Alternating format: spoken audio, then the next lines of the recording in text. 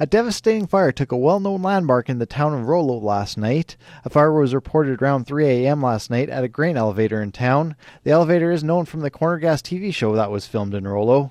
The mayor of Rollo, Grant Clark, says it's sad to see the town's biggest landmark destroyed.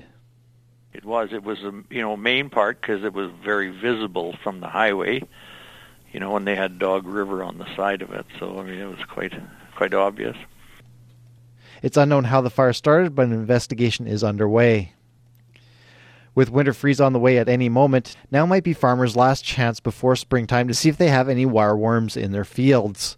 One way for producers to figure out if they have an issue with the insect is to dig down about a foot and place a potato peel there, and then return in 5 days. Saskatchewan Ministry of Agriculture Crop Extension Specialist Sherry Roberts shared how widespread this issue is.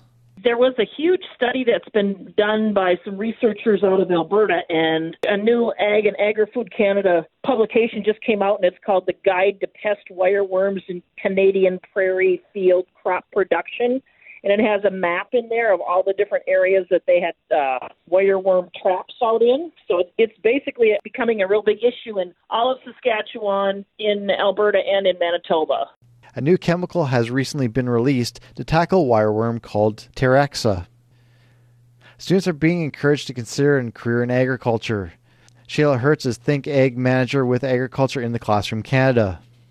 We want to make sure that youth understand that there is a lot of jobs out there for them, and that we are very encouraging of them to be able to take those jobs into the future once they kind of graduate high school. And we just want them to understand that they will certainly fit in agriculture regardless of their background. November is Canada Career Month. Manitoba Agriculture released its insect summary for 2021. Grasshoppers and flea beetles were the two top concerns. Entomologist John Gawlowski. The big thing with flea beetles in canola is if you can get the crop to at least the 3 to 4 leaf stage quite quickly from the time you seed, your risk of damage is lower.